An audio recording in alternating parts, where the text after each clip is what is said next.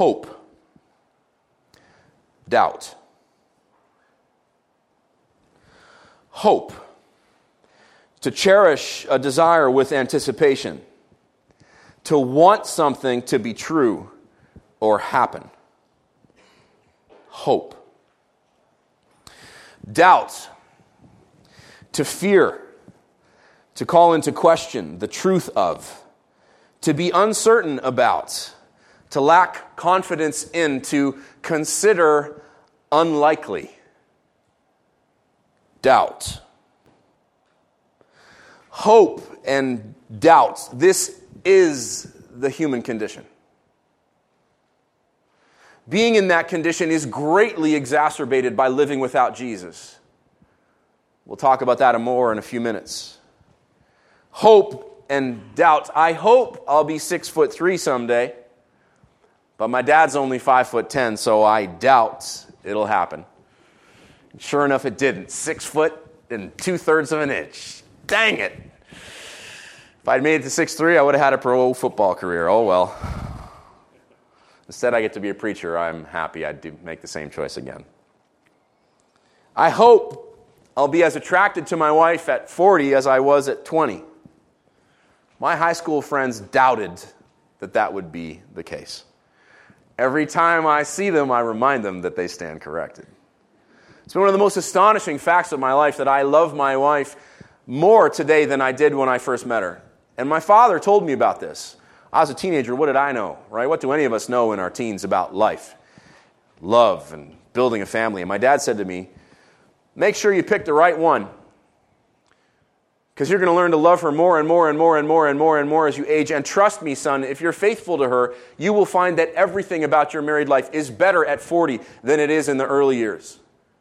And he's continued to tell me that. He's now 60. My mom is 68. They're the most incandescently married couple I have ever seen. I was blessed to grow up in their household. My grandparents, the same way, loved each other right to the death. And I'm talking loved each other with a burning fire. But my high school friends weren't having it. No way. No way. I hope disaster doesn't strike us. I got to tell you, when it did in 2010, when disaster struck my family, it caused me to doubt the goodness of God. For real, it took me years to work through it. Years. I was pastoring at the time. It was very difficult to preach the light from the darkness. Very difficult. I almost lost my faith. I hope disaster doesn't strike. When it did, it caused me to doubt the goodness of God. I hope we'll win this football game, says Todd, the coach. The question remains, will I be disciplined enough to fight through the doubt that will inevitably creep in the fourth quarter? It's a terrible feeling. I start coaching a football game, my heart rate's 121, and it stays above 120 the entire time. My resting heart rate is 70. Fourth quarter, it sometimes jumps up into the 150s, like as if I'm running on a treadmill. I so care about these boys. I so care about them having a great experience. I so care about them achieving greatness. I so care about them learning from that achievement that they have great things in store. That I just can't bear the thought of them weeping as we work our way to the end zone and them looking at me with these stricken faces, having just been crushed by defeat. It's a hard sport to play. It's a harder sport to coach. Hope and doubt. Moving from hope to doubt and then through it is what we're trying to do with our lives. And thankfully, Genesis 15 should help. Take a look. I'm going to read you the whole chapter because I can't help it. It's absolutely incredible. Jordy, I'm going to read it from my Bible just so I don't stand in front of the projector, so you can click as I finish the sections. I love you, buddy. Thank you. Ooh, it's going to make me cry. After these things, the word of the Lord came to Abram in a vision. Fear not, Abram, I'm your shield, your very great reward. But Abram said, O Lord God, what will you give me? For I continue childless, and the heir of my house is Eliezer of Damascus. And Abram said, behold, you've given me no offspring, and a member of my household will be my heir. There's a spider on my pulpit. Now the spider's with Jesus. And behold, the word of the Lord came to him, this man shall not be your heir. Your very own son shall be your heir. And he brought him outside and said, look toward heaven and number the stars, if you are able to number them. Ooh. Then he said to him, so shall your offspring be. And he believed the Lord, and the Lord counted it to him as righteousness. The Lord said to him, I am the Lord who brought you up out from Ur of the Chaldeans to give you this land to possess. But good old Abram said, O Lord God, how am I to know that I shall possess it? God said to him, bring me a heifer 3 years old, a female goat 3 years old, a ram 3 years old, a turtle dove, and a young pigeon. And Abram brought him all these things, cut them in half, and laid them each half over against the other. But he did not cut the birds in half, and when the birds of prey came down on the carcasses, Abram drove them away. As the sun was going down, a deep sleep fell on Abram, and behold, dreadful and great darkness fell upon him. Then the Lord said to Abram, know for certain that your offspring will be sojourners in a land that is not theirs, and will be servants there. And they'll be afflicted for 400 years. But I will bring judgment on the nation that they serve, and afterward they shall come out with great possessions. As for yourself, you shall go to your fathers in peace. You shall be buried in a good old age. And they shall come back here in the 4th generation, for the iniquity of the Amorites is not yet complete.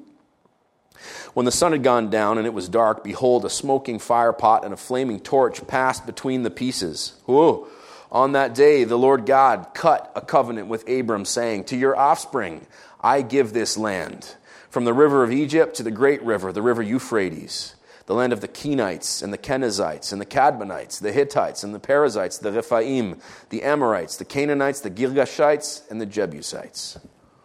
And may the Lord add his blessing to the reading of his word. Genesis chapter 15. This is, without doubt, one of the greatest chapters in all of Scripture. I can say without equivocation that it is the greatest chapter 15 in all of Scripture. How do I know? Well, I checked.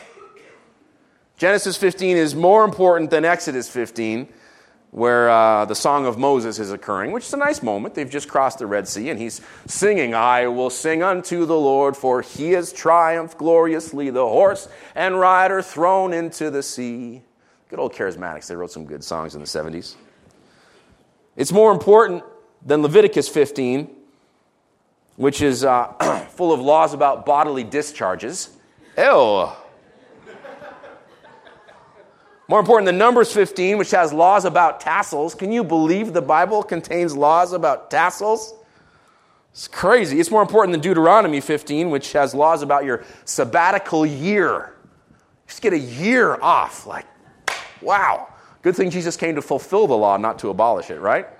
Maybe we should revise our vacation plans for next year. It's more important than Joshua 15, all right? Joshua 15, the allotment for Judah is being explained. Judges 15, this is where Samson puts a whooping on the Philistines with the jawbone of a donkey. It's more important than Ruth because Ruth ain't got a chapter 15. In 1 Samuel 15, Saul crosses the line with God and gets whooped. 2 Samuel 15, Absalom the fool turns on his father. 1 Kings 15, there's two bad kings, Abiah and Nadav, sandwiching a good one, Asa. There's 5 bad kings and 2 good ones in 2 Kings 15. Oh my gosh, I'm so bored. 1 Chronicles 15, this is a good one. David dances a jig in his underwear as the ark of the Lord returns to Jerusalem, causing his wife to despise him, causing her to be cursed by God. 2 Corinthians 15, Asa repents, turns the kingdom back to God. There's no 15 in Ezra, Nehemiah, or Esther. Job has one, and typical, it's depressing. Psalm 15 can stay. Actually, Psalm 15 is good.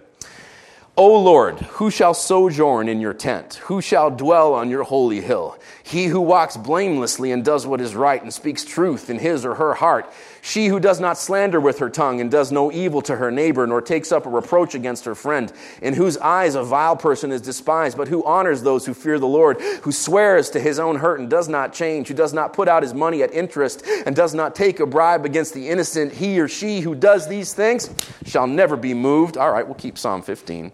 Proverbs 15 is fine. There's point after point after point after point of wisdom. We got it, Solomon. You're the smartest man who ever lived. There's no chapter 15 in Ecclesiastes, and everybody said amen. Right? Neither is there one in the Song of Solomon. Dang it. I could have used a little more content in that book. Woo, wait till I preach on that one someday. When we really need to grow, I'll preach on Song of Songs, and you see what will happen.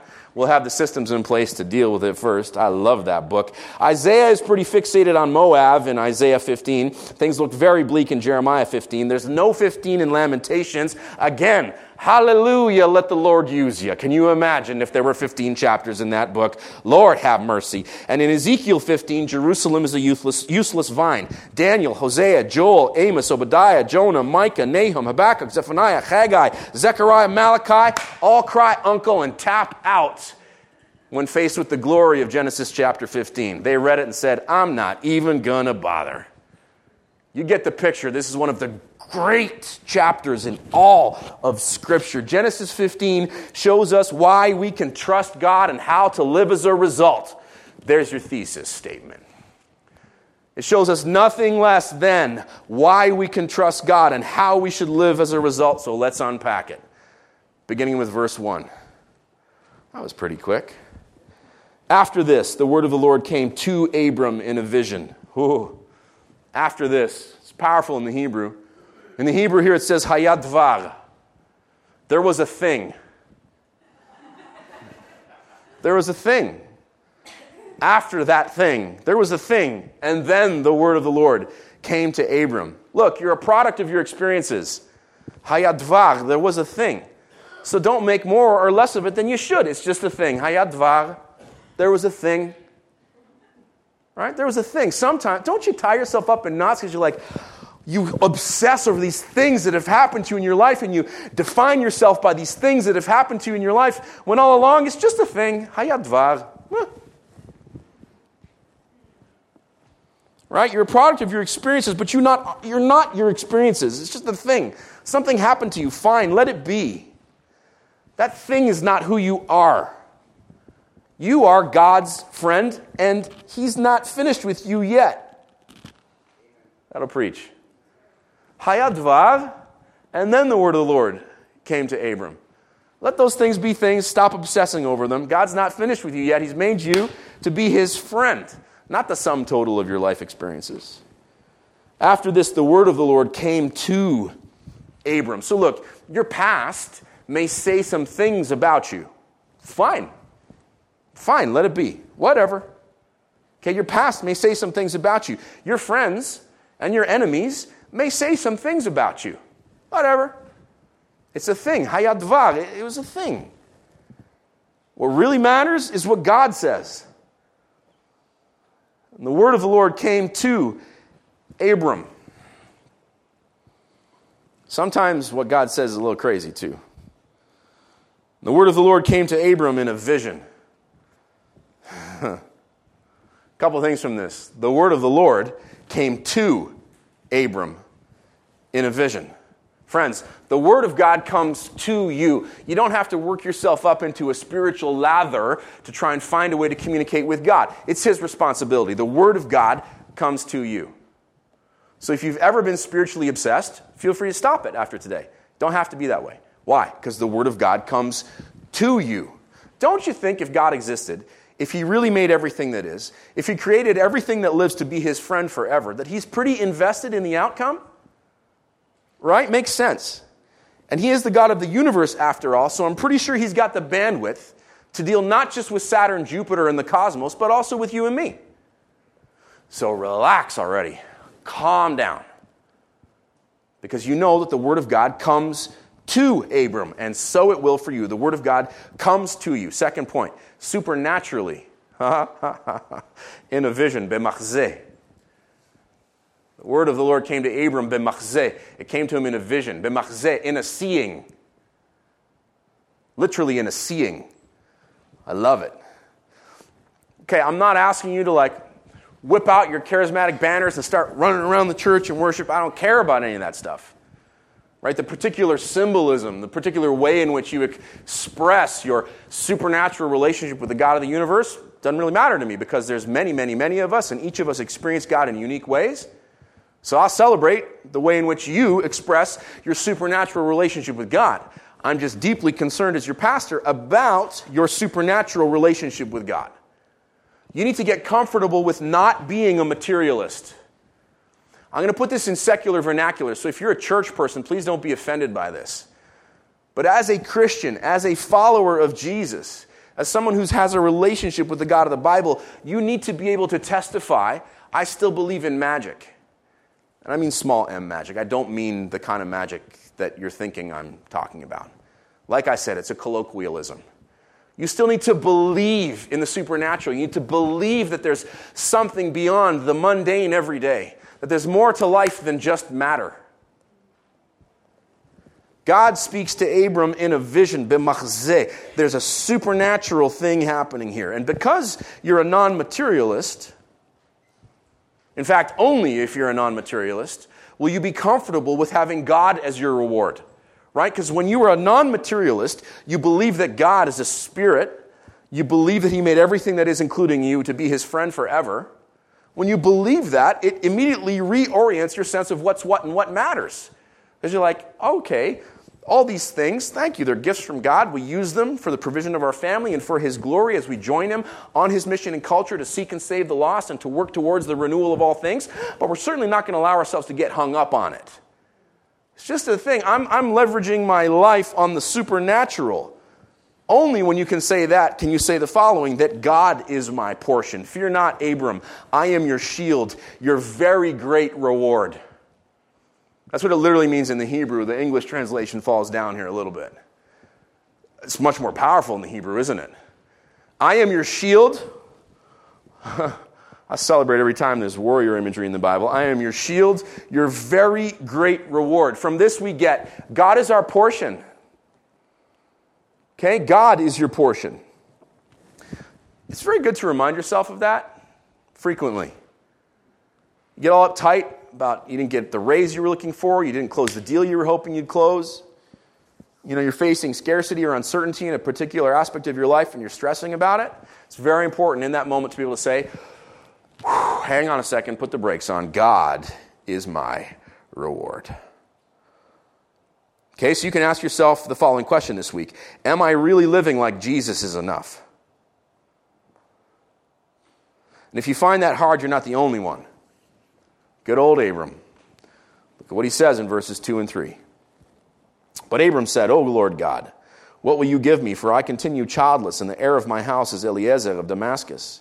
And Abram said, Behold, you've given me no offspring, and a member of my household will be my heir. I just want to point out that Abram has grave doubts about God's promises.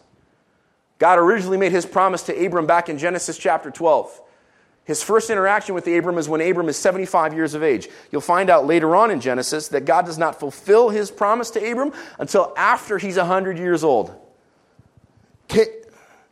75, 85, 95, 6, 7, 8, 9, it's 25 years. Will give you such a crick in the neck. He's got grave doubts about God's promises and therefore grave doubts about his future. I hope God's promise will come true. I will make of you a great nation. But right now, Eliezer of Damascus is my heir.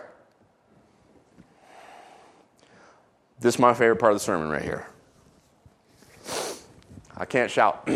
Aha, says God. What did you just say? Eliezer is my heir. Say it again, says God.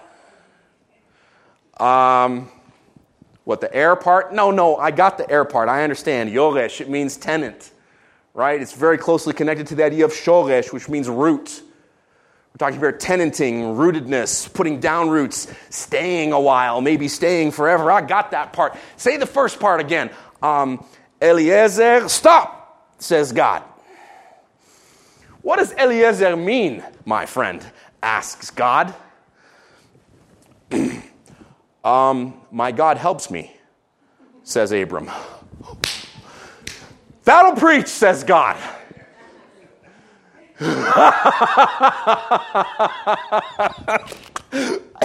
I saw that this week. I was like, this sermon's going to preach itself. Eliezer of Damascus is my heir. God is your help, is my heir. Yes, he is. Yes, he is. God is your help, is your rootedness. God is your help, is the one who's going to allow you to stay for a while. Eliezer of Damascus is my heir. God is my help, is my heir. Eliezer. Eliezer, my God, is my helper. Friends, God has already helped you even before you knew you needed help. Somebody shout, hello. Before you even knew your wife was barren, Eliezer of Damascus was growing up in your household to one day prophesy to you with his name that God's in charge and he's got this covered. Hallelujah. Oh, he's already helped you even before you knew that you needed help. For you formed my inward parts. You knitted me together in my mother's womb. I praise you, for I am fearfully and wonderfully made. Wonderful are your works. My soul knows it full well. My frame was not hidden from you when I was being made in secret, intricately woven in the depths of the earth. Your eyes saw my unformed substance. In your book were written, every one of them, the days that were formed of me, when as yet there was none of them. New Testament. For while we were still weak, at the right time, Christ died for the ungodly. For one will scarcely die for a righteous person, though perhaps for a good person one would dare even to die. But God shows his love for us in that while we were yet sinners, Christ died for us. Since therefore we have now been justified by his blood, much more shall we be saved by him from the wrath of God. For if while we were enemies, we were reconciled to God by the death of his Son, much more now that we are reconciled, shall we be saved by his life. More than that, we also rejoice in God through our Lord Jesus Christ, through whom we have now received reconciliation. Thank you, Dave Barker. God's already helped you through Jesus. God is helping you because of Jesus. God will help you in Jesus. Because though our first parents, Adam and Eve, fell from grace and fell into sin and curse and death as a result, and though they were cast from the garden and sent out to suffer and build their life as best they could, far from the protection of God's presence in Eden, and though their offspring grew up, each one born with a sin nature, and though wickedness spread within generations to cover the face of the earth, to the point that God himself wiped it out with the flood, saving for himself a righteous remnant, and though Noah and his descendants fell into that same pattern again and again and again, and though throughout the history of God's people they never once perfectly fulfilled his holiness, he did not leave us alone, but in the fullness of time, according to his mercy, God the Father sent God the Son into space-time history to become man, fully God and fully man, Jesus Christ, the God-man. And this good man, this God-man, lived among us, walked among us. He was tempted in every way in which you'll ever be tempted, yet he was without sin. He perfectly fulfilled God's holy law.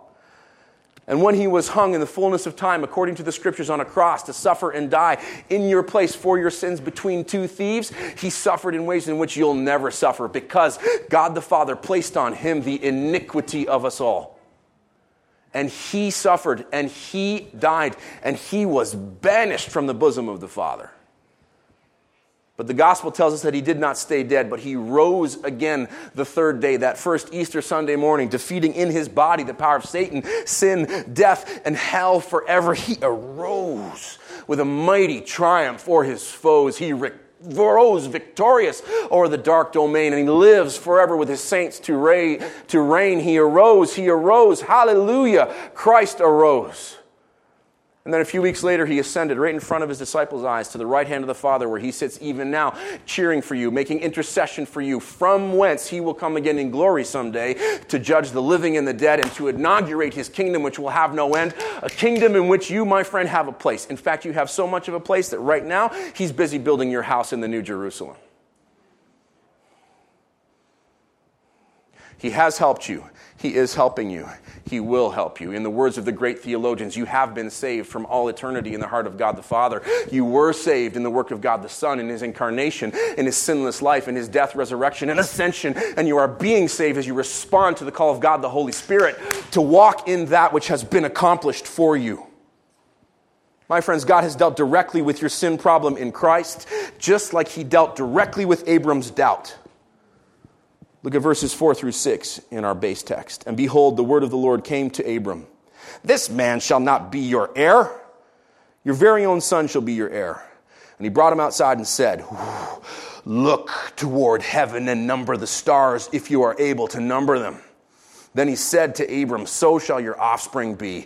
And Abram believed the Lord, and the Lord counted it to him as righteousness. ויוצא אותו החוצה, ויאמר לו, הבט נא השמיימה, וספור הכוכבים אם תוכל לספור אותם. ויאמר לו, כה יהיו לך זרעך. And he believed the Lord, and the Lord counted it to him as righteousness. And he brought him outside and said, look toward heaven and number the stars if you can. Then he said, so shall your offspring be. V'ha'amin be'Adonai ve'yachshev lo letzadka. Get outside, lift up your eyes, number the stars if you can. Because God has already helped you. If I was Nas and I had a mic, I'd drop the mic. Come on now. Get outside. V'yatzah oto achutza. It's like he took him, he manhandled him. He took him outside. Get outside. Friends, move from where you are. If you haven't moved from your routine in a long time, you might be missing out on the great opportunities of faith. Move from where you are. Take one step, and then take another. And then take one step, then take another. He's not asking you to run a marathon tomorrow. He's asking you to take one step, and then another. Go ahead, man. Move from where you are. Discover something new, and lift up your eyes. Ooh.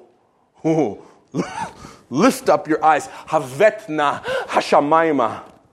Lift up your eyes and consider the heavens, my friends. Elevate your perspective. You're looking to get through doubt and move towards hope? Elevate your perspective. Get some heaven in view. Oh, hallelujah. And dream an impossibly big dream for your life. Count the stars if you can. He's given them an impossible command. Friend, it's time for you to start dreaming again. Count the stars if you can. You'll know that Jesus is starting to take root in you when belief bursts in your breast, even in the face of or in the midst of doubt. And he believed the Lord, and the Lord accounted it to him as righteousness. He believed. Belief springs forth in him. It comes to life in him. Why this emphasis in this church on experiencing the life of God in Christ? Why? Because as you experience the life of God in Christ, the life of Christ begins to blossom in you so that you find yourself in a situation where you're in doubt and hope springs forth unaccounted for no reason other than the fact that the God of heaven has taken up residence in your heart. Do you see? Man, doubt ain't scubala when faced with Jesus. Like, is he speaking in tongues? No, he's quoting Philippians 3:8. Check it out yourself. Doubt ain't nothing when faced with Jesus. You need to be very encouraged. Especially as you see questions remaining for Abram, even after belief has blossomed in his heart. Verse 8, but he said, O Lord God, how am I to know that I shall possess it? Do you see? he has doubt. Belief springs forth, and then doubt shows up again. If this is the pattern in the patriarch's life, don't lose hope if that shows up in you, which is why God makes a promise to Abram that hinges on God. Yeah, I'm almost done. Worship team, you better come join me. Okay? Doubt, hope, then doubt comes back in the patriarch's life. So why should you expect that it should be any different for you? Which is why God, knowing that this would be the case with Abram, and God knowing that this would be the case with us, this is why he makes a promise that hinges on his performance, not ours, as we read in Genesis 15, 9 through 21. But he said, bring me a heifer 3 years old, a female goat 3 years old, a ram 3 years old, a turtle dove, and a young pigeon. Abram brought them to him, cut them in half, laid each half over against the other, but he did not cut the birds in half. The birds of prey came down on the carcasses. When they did so, Abram drove them away. As the sun was going down, notice this, a deep sleep fell on Abram, and behold, dreadful and great darkness fell upon him. Then the Lord said to Abram, know for certain that your offspring will be sojourners in a land that is not theirs and will be servants there. And they will be afflicted 400 years. But I will bring judgment on the nation that they serve, and afterward they shall come out with great possessions. As for yourself, you shall go to your fathers in peace. You'll be buried in a good old age. And they will come back in the fourth generation, for the iniquity of the Amorites is not yet complete. When the sun had gone down and it was dark, behold, a smoking fire pot and a flaming torch passed between these pieces. On that day, the Lord cut a covenant with Abram, saying, to your offspring I give this land, from the river of Egypt to the great river, the river Euphrates, the land of the Kenites, the Kenizzites, the Cadmonites, the Hittites, the Perizzites, the Rephaim, the Amorites, the Canaanites, the Girgashites, and the Jebusites. What's happening here? God's going to cut a covenant, literally cut in the Hebrew, a covenant with Abram. And to do so, he enacts an ancient Near Eastern land grant treaty blood covenant with a built-in self-maledictory curse. Everyone in that age of the world would have known what this meant, because he doesn't even have to tell Abram what to do. He just tells him to bring the stuff, and Abram knows, oh, I got to cut each of these down the middle, lay them out in a row with half on one side and half on the other side.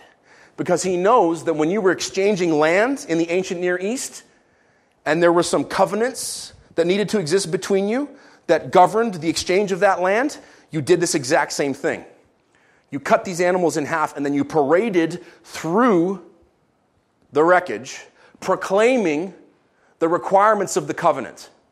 And the self-maledictory curse that was built into this ritual was such that you were saying, may it be done to me as it has been done to these animals if I do not hold up my end of the bargain.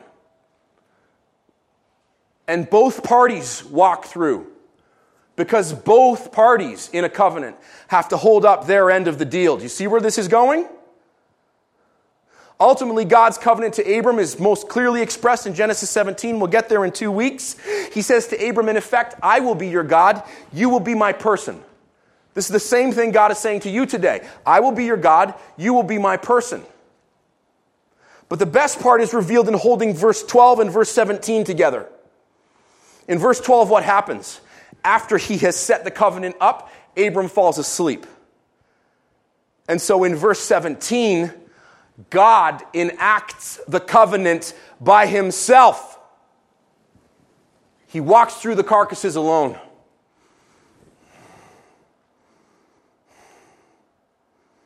Jesus Christ hangs on the cross alone. In Genesis 15, we see the most beautiful prefiguring of the cross of Calvary I know of in Scripture. God doesn't make Abram walk through because God knows that Abram is not going to be able to hold up his end of the bargain. God knows that one day he's going to send his son, and his son will be pierced because you can't hold up your end of the bargain, and neither can I. Which is why God walks alone. He walks alone. The covenant hinges on God's performance, not yours. Which is why, even when I'm facing doubt, I hope.